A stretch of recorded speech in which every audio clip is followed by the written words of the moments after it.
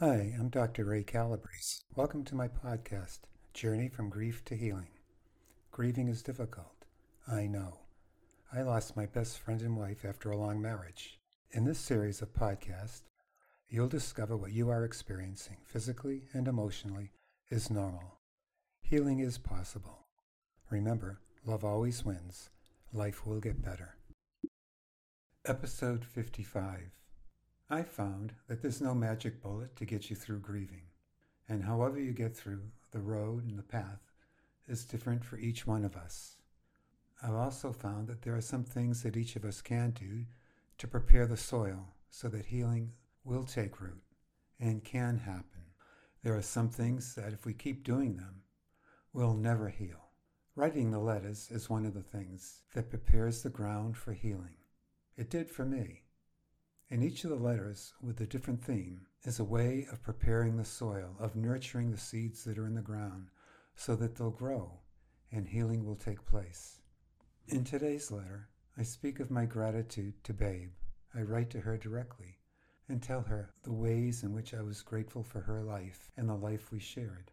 The research is clear on gratitude and its effects have a positive effect on our healing. It won't take away the pain, but it will add a different texture to it. Gratitude will help our coping skills. It'll help us to build resilience. It helps us to navigate the challenges of grieving. It lets us know that although we lost someone we love deeply, there were so many good things with that person that we enjoyed. And if we can hold on to the good things, it makes a difference. It makes a difference in our lives. We realize that we had a gift given to us from God when God allowed this other person to come into our life and to touch us. We are forever changed, and I believe changed in a much better way. Being grateful helps us to shift our focus from being sad and anger and depressed and focusing inward to focusing outward on what is good with life and what was good in the life we had with the person we lost. Although it doesn't take away the pain, it does bring a smile. And the letter I'm about to read to you brought a smile to me. And each sentence I wrote, as I recall the things I was grateful to Babe for, brought a smile to my face. There was no melancholy or sadness writing this letter. Dear Babe, the way you lived your life was a lesson that taught me more about life than all the books I've read, movies I've seen, or lectures I've attended. You simply went about living. Each of your moments was an act of love.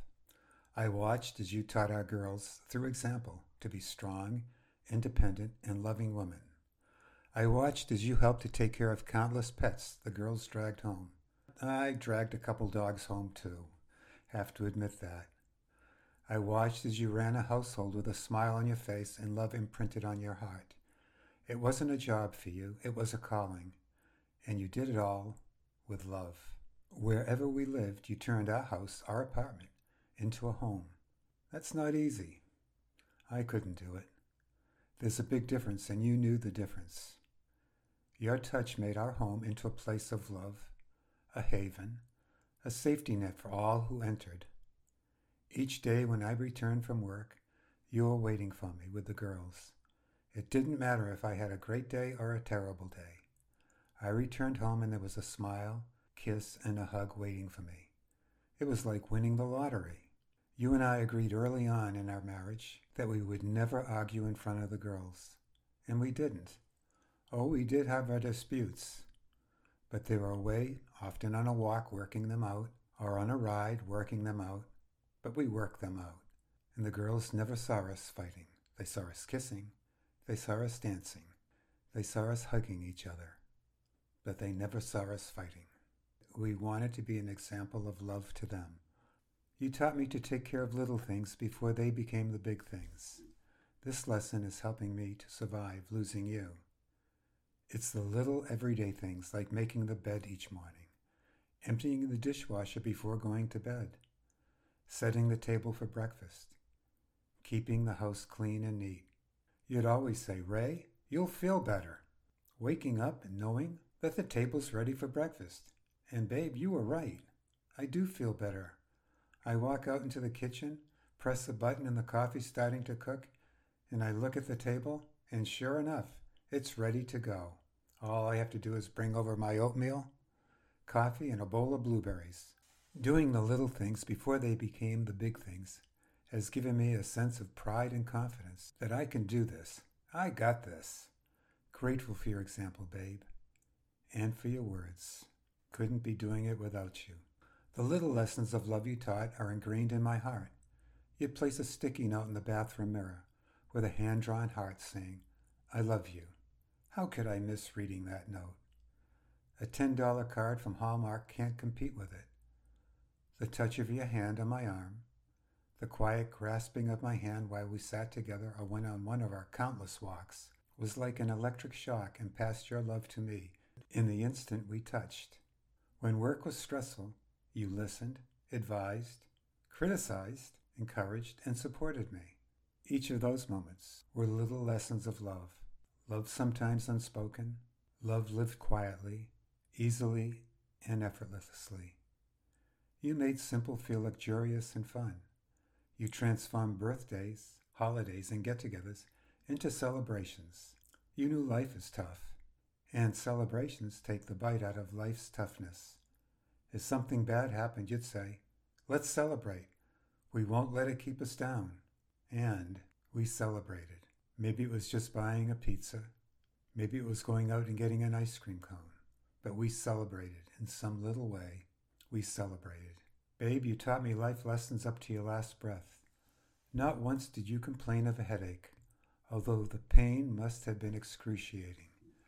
Not once did you ask for pain medication. You carried your suffering like Jesus did when he carried his cross. I recall your last words to me, forever ingrained in my heart. Ray, I love you forever.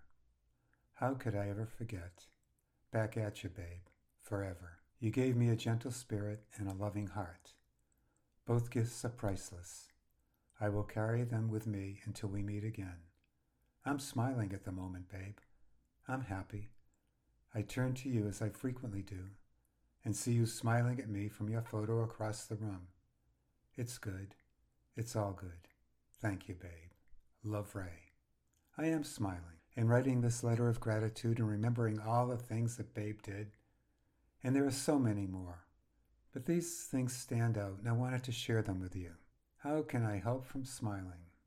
I'm sure you'll say the same thing if you write a letter of gratitude to the person that you lost. Gratitude is a big deal.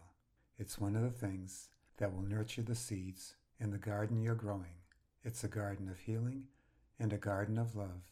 Stay strong. Never quit. Never give up. Good things are coming your way. For sure. If you like this podcast, please subscribe to get notifications of future episodes. You can also check out my blog, Looking on the Bright Side, at www.dancingalone530.com. It's all positive and uplifting. If you have any questions about my grieving experience or want to share your grieving experience with me, please email me at ray.breeze, BRESE, @gmail.com.